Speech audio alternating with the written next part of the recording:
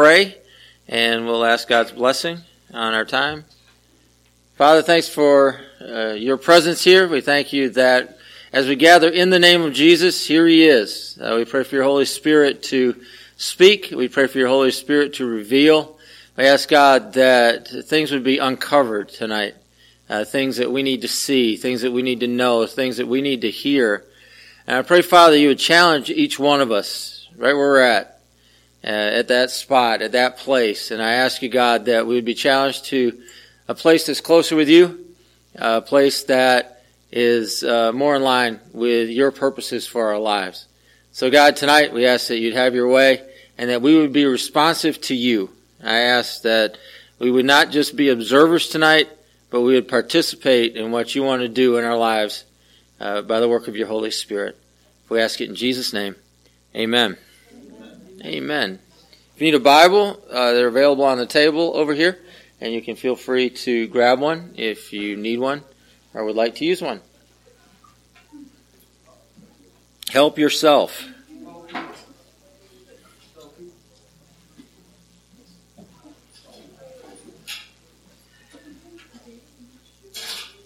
We're going to look into the Gospel of Luke tonight. Gospel of Luke. Luke chapter 14.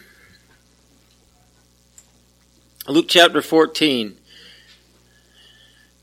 As you're turning there, just as a reminder, we do have an interactive feature with our Bible study through a website at speakpipe.com/Monday Night Bible Study, all one word.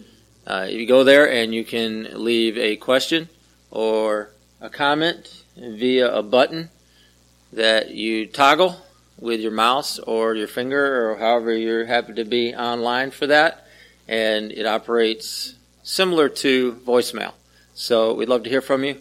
If you'd like to send us a message sometime, we'll do our best to answer your question or play your comment during our time on Monday nights. So that is available. So please avail yourself of that. Luke chapter 14, verse 10. May I have a volunteer to please read that? But when you are invited, take the lowest place, so that when your host comes, he will say to you, "Friend, move up to a better place." Then you will be honored in the presence of all the other guests. All right. Thanks for reading that. And if you want to read the background on it, you can read the verse before, the verse after. And this is taking place. Jesus is at the house of a Pharisee. He's having some dinner.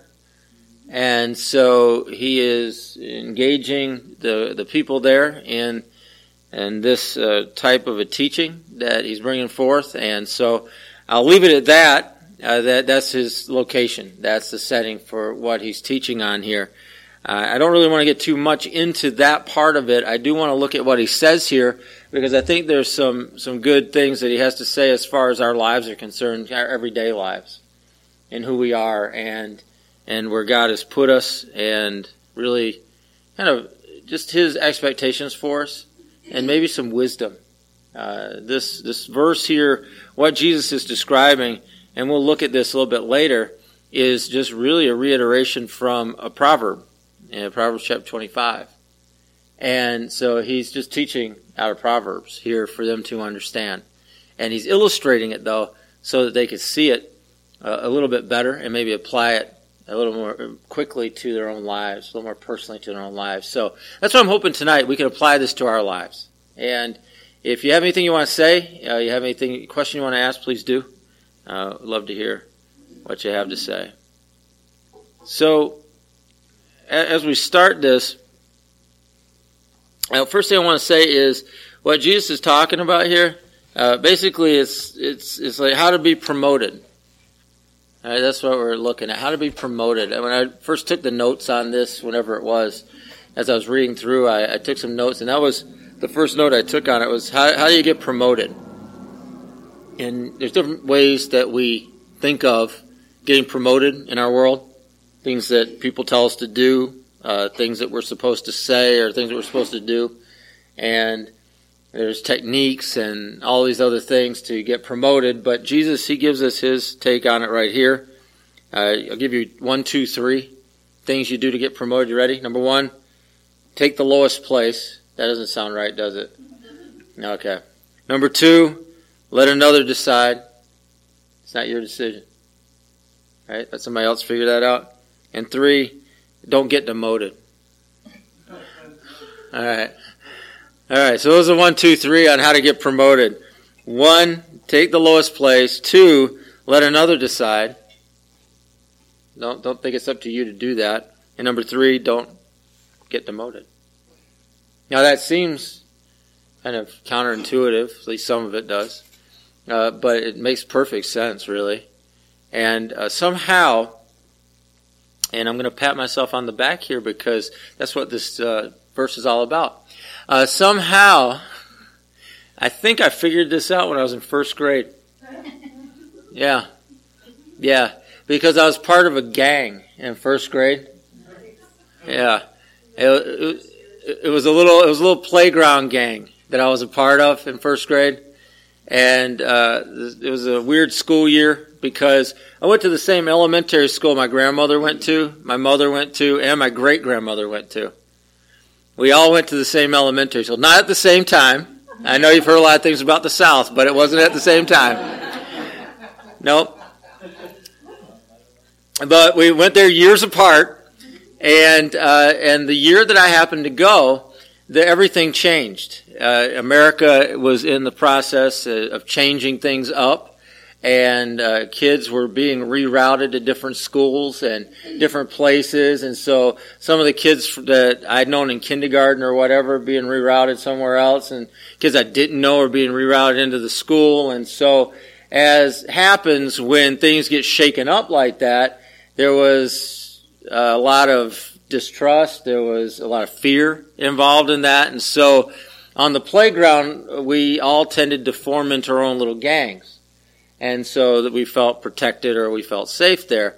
And we would fight every day on the playground, all us kids. It got so bad that the schools stopped trying to control it. There was a 10-foot fence around the playground anyway. And so we couldn't get out. It was like a prison yard. So we couldn't get out, right? And so what happened is that the parents started coming out and parking, at least the ones that weren't working, during recess time, parking all around the fence to control us so that we didn't fight each other every day during recess. Because the teachers just gave up. The administration just gave up. They called the parents and said, here, do something about it. Because they couldn't do anything about it. And yeah, we were only in first grade. They couldn't do anything about it. I find that hard to believe, but... So, my gang, those of you that either don't know this story, yes? Wasn't there corporal punishment back then? Yeah. Actually, in our school there was. The principal had a paddle and would paddle kids, if they were bad. No. There was none of that. So our gang was called the Golden Knights. That was our gang. And we all had little hats that we would wear. They were the kind with the bill on the front and the ear things would fold down. I don't know if you're familiar with these kind of hats, but that's what we had. And they had a button on the front. My button was gold and black. I do remember that. And so we formed our gang, and I remember the day we formed our gang, we just had to make a decision. Now, this was also during the Vietnam War, and so we were thinking in terms of military. Right? So we were like a gang, but we needed some military rank so that somebody was in charge and somebody knew what to do. And so we had to decide amongst ourselves who was going to be the general, who was going to be a lieutenant, who was going to be a sergeant, and who was going to be the privates. The private. So I volunteered immediately because I didn't want to be the general, and I didn't want to be anything. I said, I want to be a private. Right. So I was a private because I didn't want any responsibility whatsoever.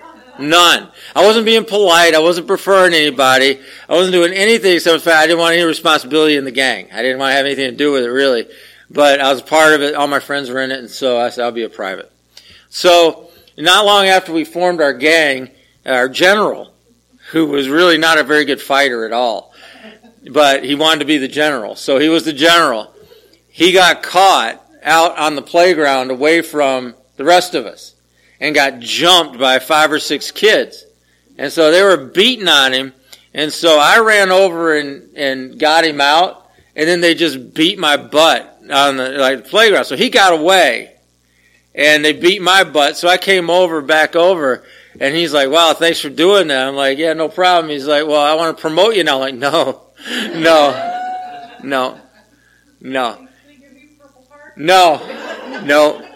Didn't want anything to do with it. And so the reason I'm telling you this story, there's a couple reasons why I'm telling you the story. First reason I'm telling you the story is that I did figure something out when I was a kid. And that was that I never wanted to be a disappointment. And so I would try to start out at the lowest place I possibly could. Now, it wasn't because of the Bible I did that. It wasn't because somebody taught me that I remember. Now, my grandfather very well could have, but I don't remember him ever teaching me that. But I just decided that I would just start out at the lowest place, and whatever happened, happened. And that was my philosophy, and that's how I went through school and, even through sports and different things like that. That's how I went through, that's what I did. And so it just seemed like second nature to me to do that. The second thing is that I wanted to say this about it, and that's why I brought this up before. I'm not talking about being polite. Nothing I'm going to teach on tonight has to do with being polite. This is not some kind of politeness or calculating politeness or passive-aggressive politeness. Nothing, all right, that I'm talking about here has to do with that. All right, this is actually making a decision to live differently. Actually making a decision to go about life differently. And it's so different that people don't understand it. And they're not going to understand it. They just won't.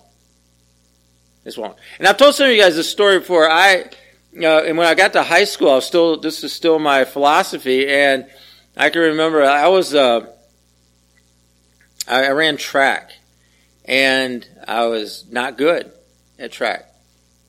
But I was at every practice. And I was always, running. I would do my weights. We had an awesome track team. I mean, it was the best. We won our league. I think we were undefeated 8 years in a row. We won every event we ever went to, every relay we ever went to, every invitational we ever went to. Didn't matter how many schools were there, we won everything for 8 years in a row. Just completely and utterly undefeated. And I was one of those people that I might get a third every now and then or a fourth at a big meet, but I'd never win. There was no hope for me winning. Unless everyone on the track fell down, I might win if I didn't fall down. I wasn't that fast. I didn't have that great. I mean, it wasn't that good. I was a jumper when I first started, before I put on my man weight. I was a jumper, and so I'd high jump, but I still, I think the best I ever did in a meet was third.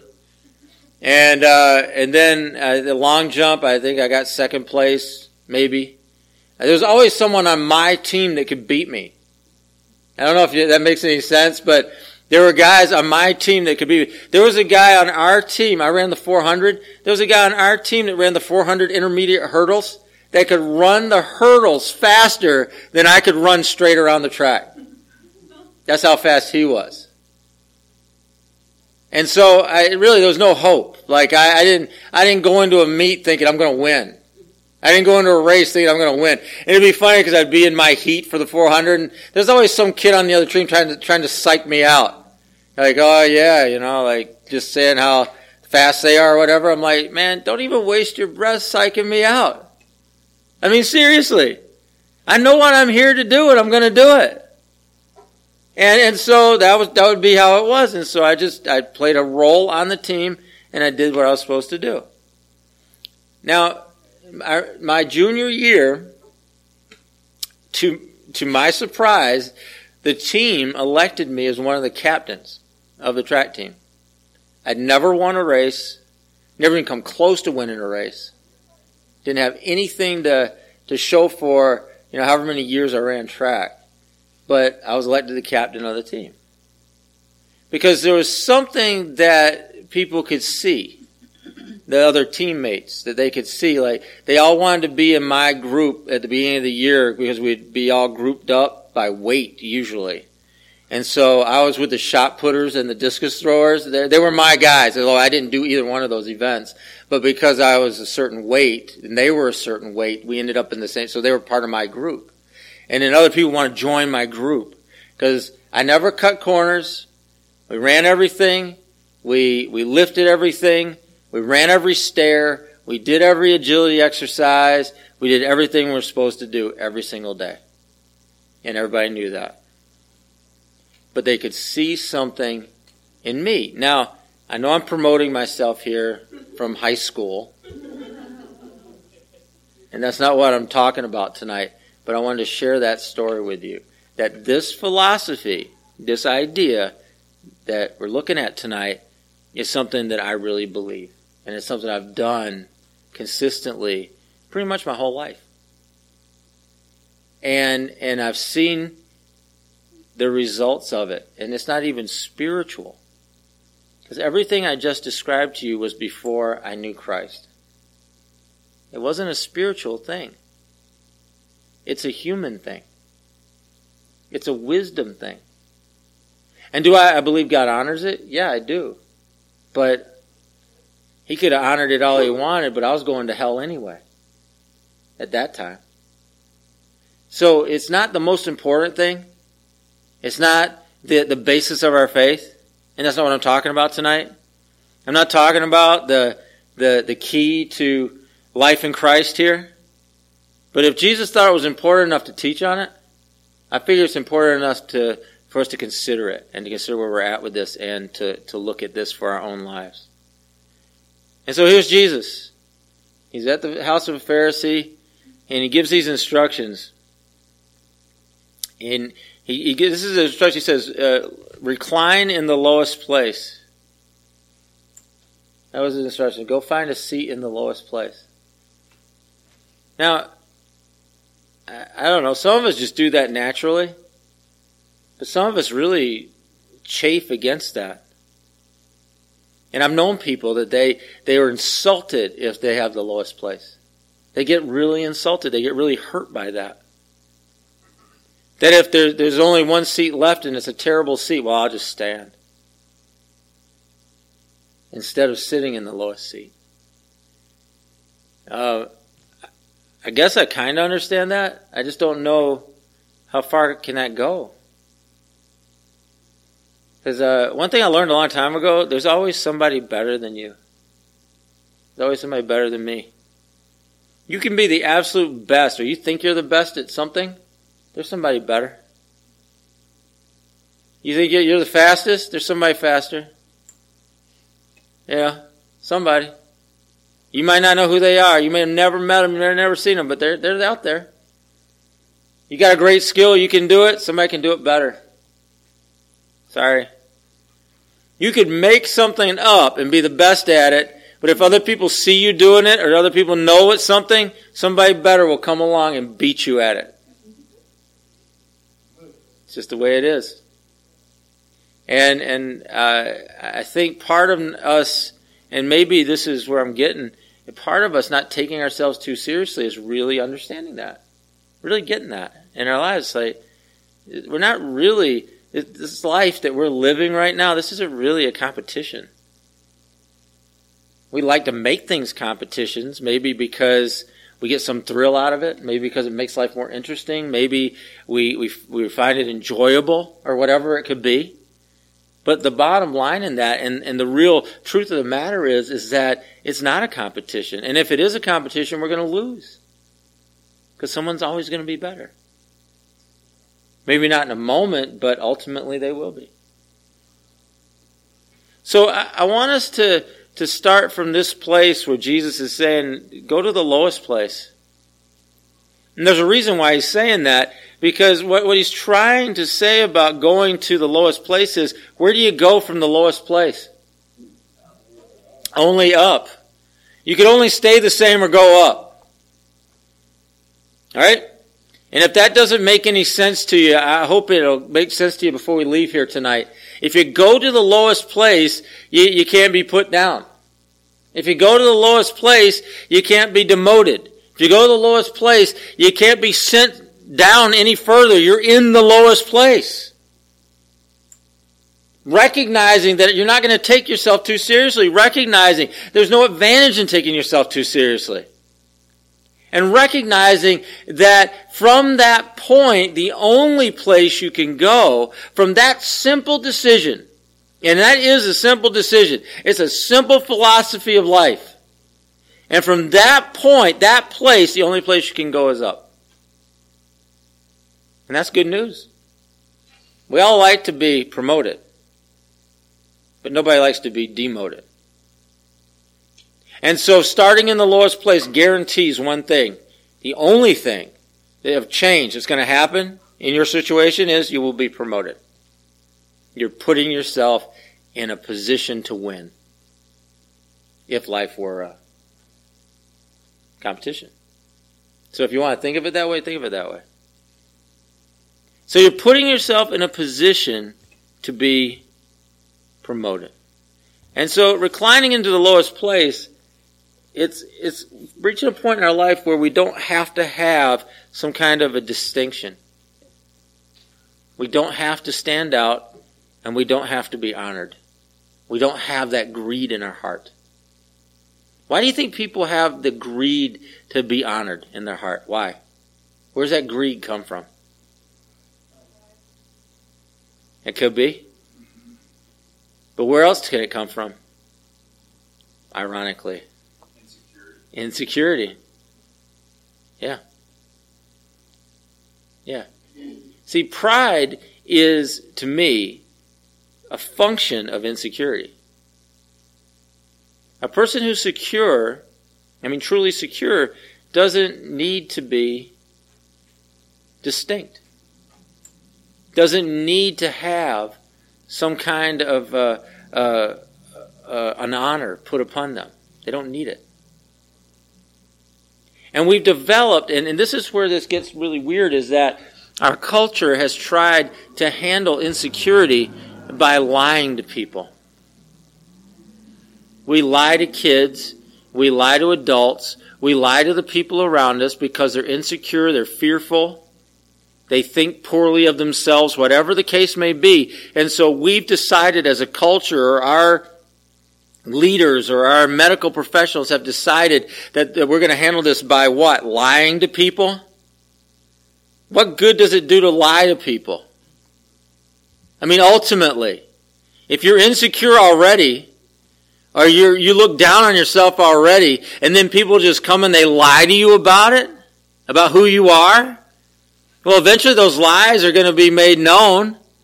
You're going to see that it's not true. Then what does that do to your security? What does that do to all the rest of that stuff going on? It tanks it again. There's no reality to that. Lying to people about who they are, who they're not, or whatever it is, that there's no reality to it. And so insecurity is not cured that way. Seeing yourself poorly is not cured that way through other people lying to you or you lying to yourself. That is not how that happens. And yet, pride is that. When people would be prideful and they would proclaim themselves prideful, that used to be so distasteful to people, they would look away from people that were like that. They'd want nothing to do with it. That was just part of our culture. When people would lie about themselves, when other people would promote people and lie right to their face about things that we know aren't true, that was completely unacceptable. I watch people on television, where they be athletes, especially athletes, but athletes or actors or whoever it is on television, promoting themselves. That's not distasteful. People couldn't stand Muhammad Ali because he did that all the time. And I know in retrospect and looking back in history, everybody's like, oh yeah, what a great guy. I saw the movie. All right. But at the time, when he would get on television and proclaim himself the greatest, when he would get on television and say all those great things about himself, that was just not done by anyone, even if they were the greatest. You couldn't do that, yet he did that, and people hated him for that. He was not the people's champ when he was the champ. He may be now, and people may love him now, but as a person who was alive when he was fighting, especially in his professional career, I can tell you people did not love him. At least a lot of people didn't. In fact, I didn't know anybody that loved him. Every time he fought, they were either pulling for Frazier or Foreman. Every single time. They just wanted him to lose. But we had a different sensibility then. Because now, people promote themselves, they talk about themselves, they say how great they are. We find that endearing somehow. We find that somehow refreshing, or whatever it is, we find it. And it's perfectly acceptable now. But it wasn't always the case. To be as great as everybody says they are, especially if you read Facebook or Instagram, we sure have a lot of insecure people. And we sure have a lot of depressed people. Some messed up people. If it was all that great, I can't believe we'd have that many messed up people. But people lie. People lie to themselves and they lie to other people.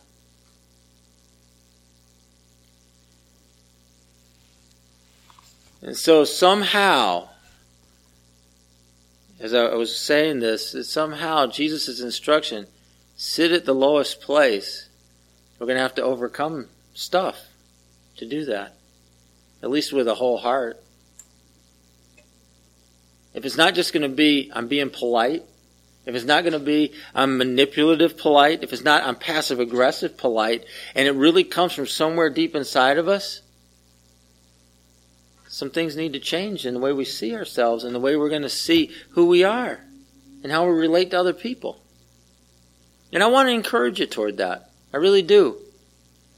I want to encourage you to live a life that it's okay to be who you are and you don't have to lie about it. You don't have to put yourself in the biggest seat or the highest seat. You don't have to be the center of attention. You don't have to be a number one. You don't. And it's okay if you're not.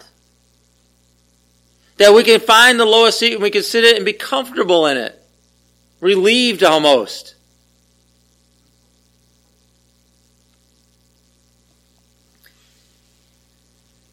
You see, it not only shows a humility and a lowliness, which I think would be old-fashioned ways of seeing it. To me, it shows a security. And it shows an acceptance and being okay with who you are. You can't be put down, only up. So it's a safe place, right? Is it not safe to take the lowest seat? You understand? You feel what I'm saying here? Like, you understand what I'm saying? That you take the lowest seat, that's a safe place. Nobody's going to demote you. Nobody's going to tell you to take a lower seat. Nobody's going to tell you, oh, somebody more important just come. You're in the lowest seat as it is. The only place you can go is up. It's a safe place to be. And so, logically, in a sense, if you are insecure and you are looking down on yourself, that's the place you really want to be. Because you're safe there, and it's okay, and it's good to be there. Jesus said that's wisdom to be there. Yeah, it makes sense. And so the guy who asked you to dinner, the guy that asked this person to dinner that Jesus is describing, notices that he's sitting in the lowest seat. The master of ceremonies, the MC. Sees him sitting in the lowest seat, notices it, right? He didn't have to raise his hand. Didn't have to say, hey, look at me. Say, hey, what kind of accommodations is this? I'm in the lowest seat over here, buddy. What are you going to do about it? No, he notices the person in the lowest seat. He notices where you are. And once he notices, and he's bound to notice, good things are set in motion from there. You see what our part of this is? Do you understand our part? And this is the key to the whole thing. Our part is to have enough security, to have enough understanding of the way that God has set the world in motion to find the lowest seat and to sit in it. That's it. That's our part. And once we do that, good things are set in motion in our life. Good things. So the master of ceremonies, then he says whatever he says. Now, you know what the first word he uses for the guy sitting in the lowest seat? You see that in the verses there? What's the first word he uses? Friend. Friend. He did invite you to the dinner, right? He invited Jesus to the dinner, invites you to dinner. And so he sees you take the lowest seat. He notices that. You don't promote it. You don't proclaim it. You don't sound a trumpet about it. You just sit down, find the lowest seat, sit in it. Good things are set in motion. He notices. He sees where you're at. And it's interesting he addresses him as friend. It's the first word to us. And that word in and of itself, the meaning of the word, denotation, connotation of the word friend that's used here, the particular word that's used here is confidence and affection. So in other words, when he sees where this person is sitting, when he sees where you're sitting, it brings forth an expression out of him of confidence and affection. Now in our case, I want you to think about this spiritually. Now, yeah, this is a physical thing. This is a real physical thing. But I want you to think about this spiritually. You find the lowest seat, you sit in it. And somehow, spiritually, that begins to bring forth, that bursts a confidence and an affection in the other, in the person of authority. Whether that person is Jesus, that person is some human being, that person knows Christ, doesn't know Christ, that person is a supervisor, or that person is a manager, whoever it is, that it does something spiritually where it brings forth a confidence and an affection toward you. Good things begin to happen. Now, how do you explain that? I don't know. I'm not trying to explain it. This is just the teaching. Right? This is what Jesus is saying. And so, putting yourself, making the right decision from the start, sets the right things in motion. And some of you can think about this in your life, where you have just taken the lowest seat, and how that has begun to stir up emotions in those that are in charge. You might think of a class. You might think of when you were in a job situation or whatever it was, where that teacher or that supervisor, it began to stir up emotions in that person and of affection and of confidence in you. Because they see something in you through your good decision and your actions.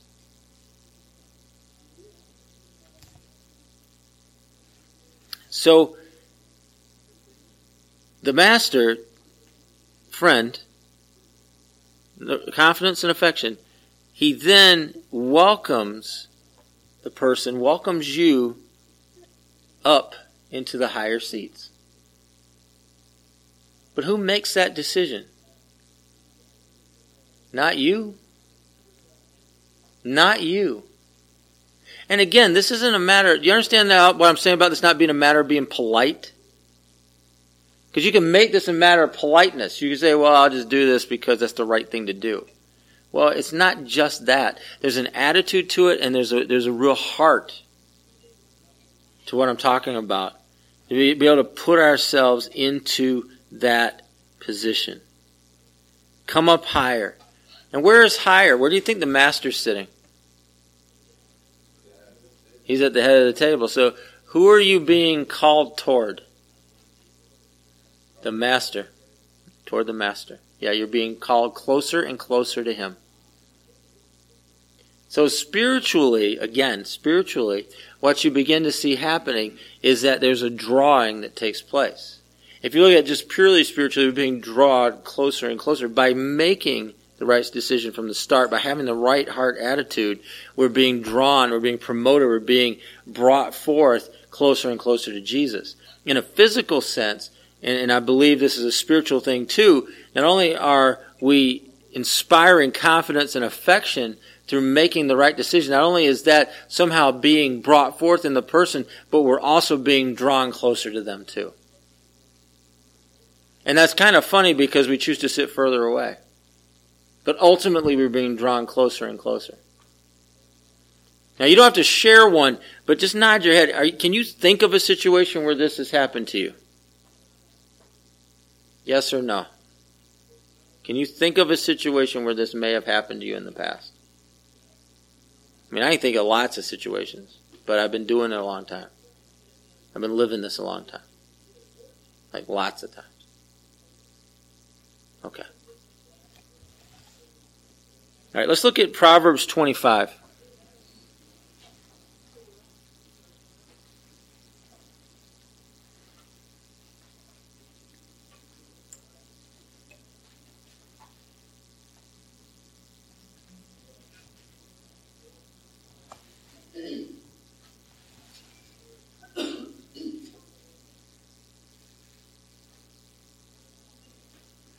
Okay, Proverbs 25, verses 6 and 7. Could somebody read that for me, please?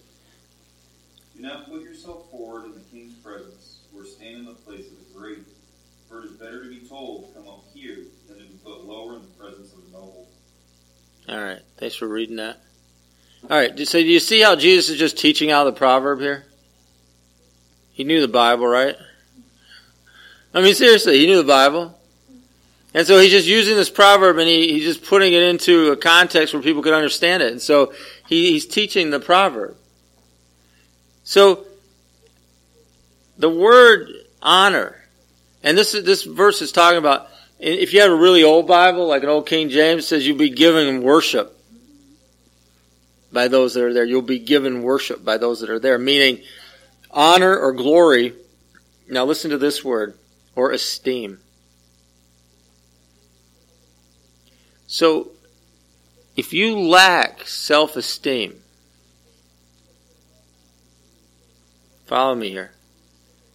And so you decide, I'm going to live according to wisdom, to what Solomon said and what Jesus said. I'm going to do it. Ultimately, you're given esteem through taking the lowest seat. And that is truly healing as opposed to being lied to. To actually be given true esteem, true glory, is much more healing than somebody who's just lying to you. And so I figured God had this figured out a long time ago. That's what I figured. I figured God had this figured out because, believe me, there were people in that day that didn't have high self-esteem. There were people in that day that struggled with people liking them, not liking them. You think about somebody like Saul, the king, Saul, where they were about to crown him king and he was hiding among the luggage. Something's wrong with that guy, all right? There's something wrong with that guy. You're duly appointed and anointed king over Israel. They want you to come on forward and take your rightful place, and you're hiding in the luggage. There's something wrong with you, all right? So people struggled with that, and just like they do now. But the answer is here. Nowhere is it, well, lie to them until they believe you, so they feel better about themselves. No. But what is here is take the lowest place, set some good things in motion in your life, and then receive true esteem and get healed. Because there's something healing about the truth in us. Especially when it's something that we're lacking. And God pours it into us in a real fashion, in a true fashion. Like that.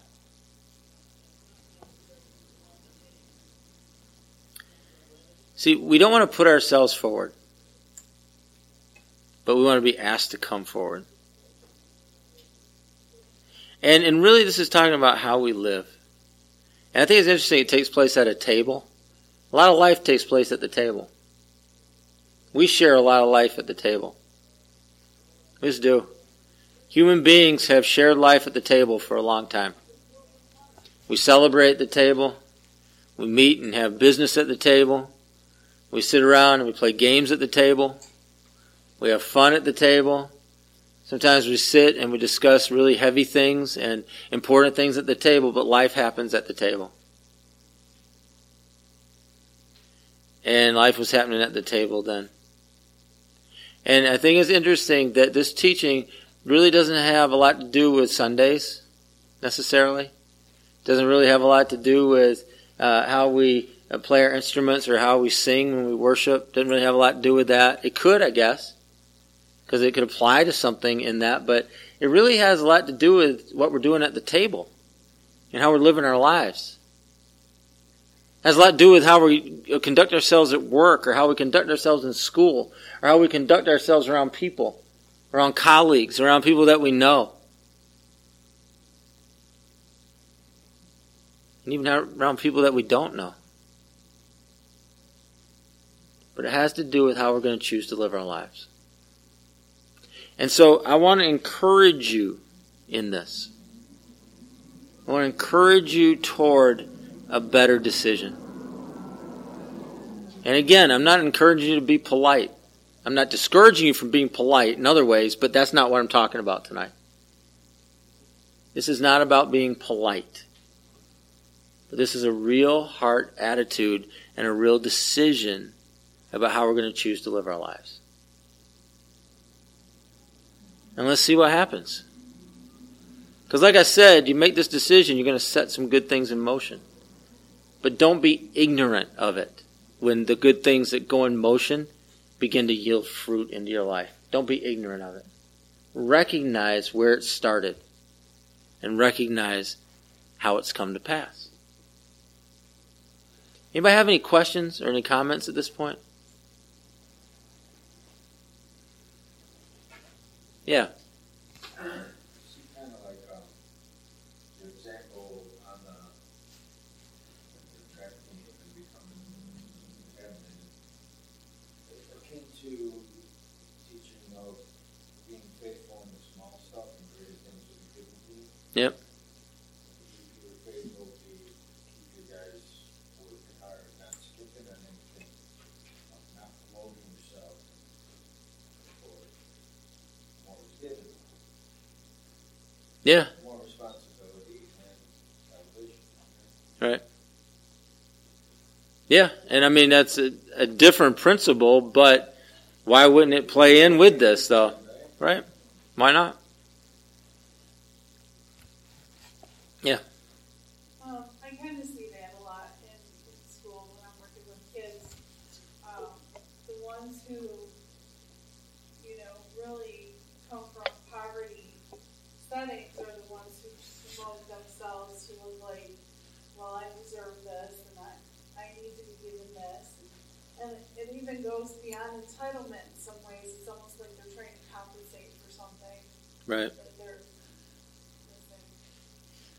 missing. And I think that kind of a poverty can affect us, not necessarily monetarily, but if you live in a real spiritual poverty in your life, and I've talked about this in other contexts, but sometimes there can be a spirit of poverty on us as people, where it could affect us physically and emotionally and spiritually. Where this spirit of poverty, no matter how much you have, you never have enough. You're always in lack. A spirit of poverty tells you that no matter how successful you are, you're a failure. It's never good enough. It tells you spiritually, like you'll never make it. You're never going to be close to Jesus, or you're not close enough, or whatever it is. But that spirit of poverty that comes over us sometimes, or that some of us we inherited that from our parents. That if that's not broken over our lives, we will live in lack when God is even blessing us. And it's a sad thing to watch. Because you got some people, they don't seem to have anything, but they've got everything. You know, you talk to, they've got everything. And other people, they got so much stuff, but they never have anything. Even when they do make money, it disappears or something. And it's such a, I don't know how to describe it. It's just so frustrating to watch that kind of life. And so I wonder how much that, even a spirit of poverty over us, affects us having to lie. Affects us having to promote ourselves. Affects us having that feeling that, well, if we don't do it, nobody will. And that may be a point in us that we need to be in prayer for breaking that spirit of poverty over our lives. And I've prayed that over us as a church fairly consistently. Because one thing I've noticed that as God releases us and releases more people from that spirit of poverty, the church does better. You know, financially, or the church does better spiritually, or the church does better in all kinds of different ways. Because that spirit affects us in our whole being, or can affect us in our whole being. Not just monetarily or physically, but emotionally too, and spiritually.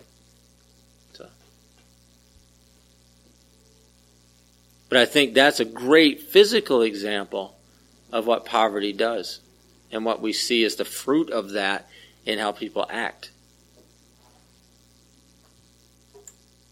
So, anybody else? Comments or questions? Part about bringing about confidence and affection from the person in charge, Jesus, and whoever. Right. This really stuck out. I suppose because I've experienced that, but never could put those two labels on it. Right. Why is affection coming out of this? Right. And it's kind of interesting to experience. I don't know. I just that jumped out to me, and I never thought that way. Well, there are a lot of things in the Bible that relate things, that join things together that we wouldn't join together in our minds. And this is one of those things that how can this attitude, how can this act produce confidence and affection? But it does. And like I said, I'm not trying to tell you how it happens. I'm just saying it does. It's a principle. It's something that God has set into motion. And He's given us this. He's telling us this here. And we're either going to take hold of that and recognize it for what it is. Like, I can look in hindsight and see this many, many times in my life, but I would have never put those things together had I not looked at the teaching of Jesus and understood it that way. So this is one of those things that they're getting put together for us. Even that whole idea of being faithful in the little things. Well, I want to run the big stuff. Why would I bother myself with these little things? Well, if you're faithful in the small things, you'll be put ruler over many, over big things. Well, that's a principle that Jesus teaches. So it's worth it. It's worth the investment into the small things in order to find the ruling over the big things, or the many things. It's totally worth it.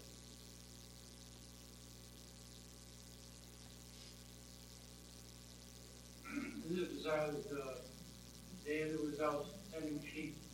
Like David's brothers were up being trying to nominate themselves for being next in line for being king. And yet David, being the youngest out doing his job, not even thinking about being what he was appointed to be. It was just, he was unselfish, just doing his job. And we brought forth to being king. Well, yeah, I mean, his father Jesse didn't even bother bringing him in from the field. He's like, here are my sons. Surely you're going to pick one of these guys. And when Samuel looked him over, he's like, you don't have any more sons?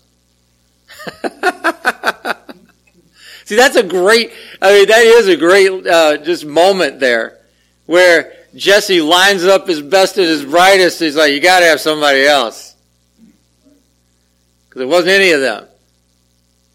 And David wasn't looking for it. And so, there it was. There it was. I mean, he's not going to go any lower than tending sheep.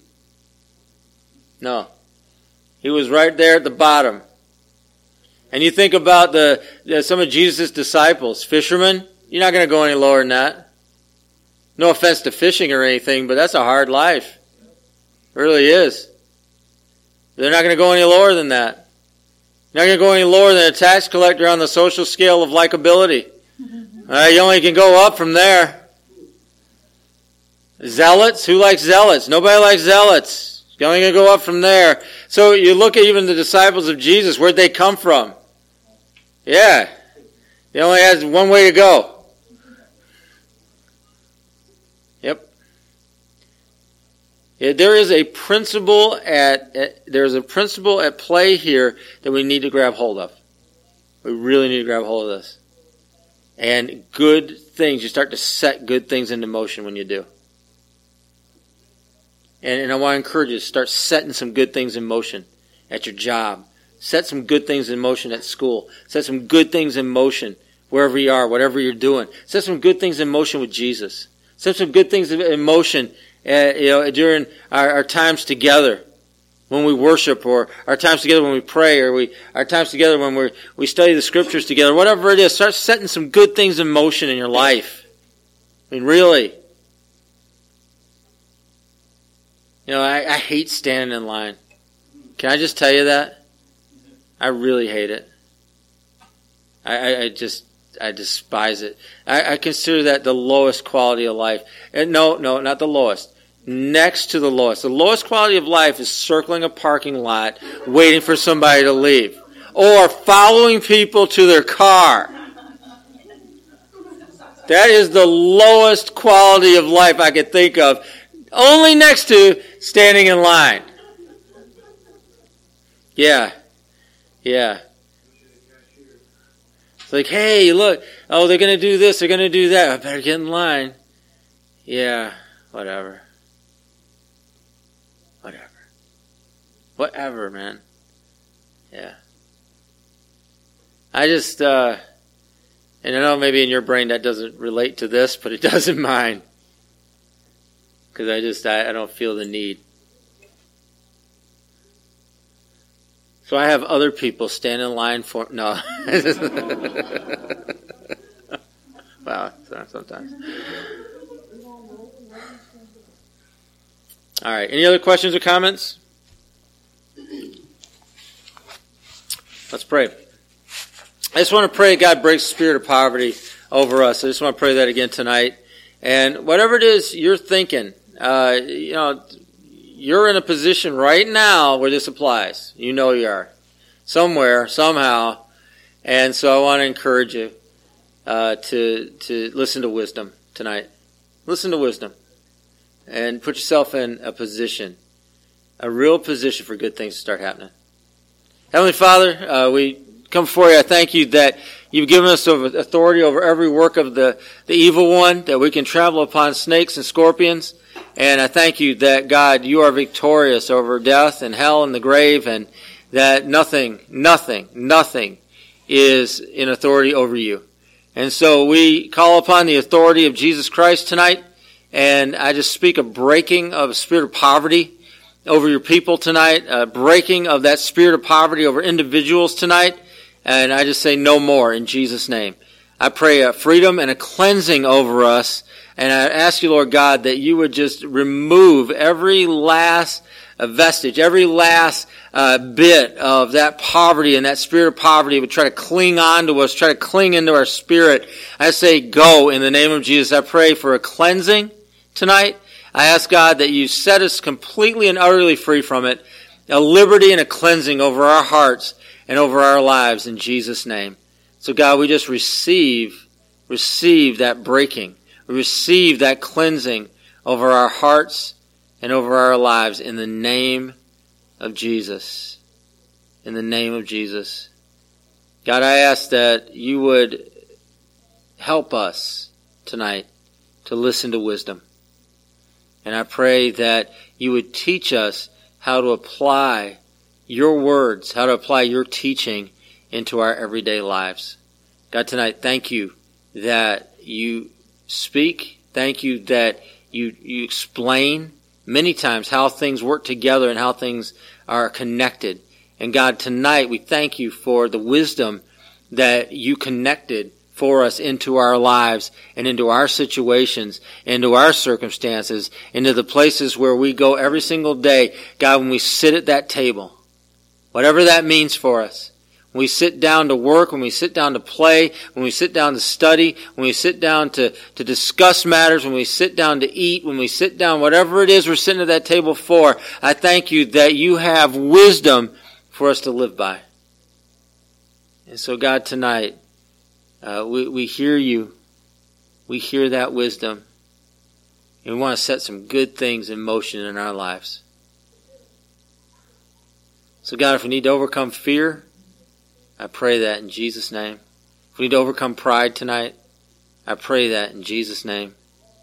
God, if we need to overcome insecurity, I pray that in Jesus' name. As we even receive the security, the truth, the security that can really bring us healing tonight. Lord, we just want to say thank you. Thank you for your love and thank you for life. Thank you for truth. We ask these things in Jesus' name. Let's agree by saying amen. Amen. God bless you guys. Thanks for coming tonight, and good to see everybody.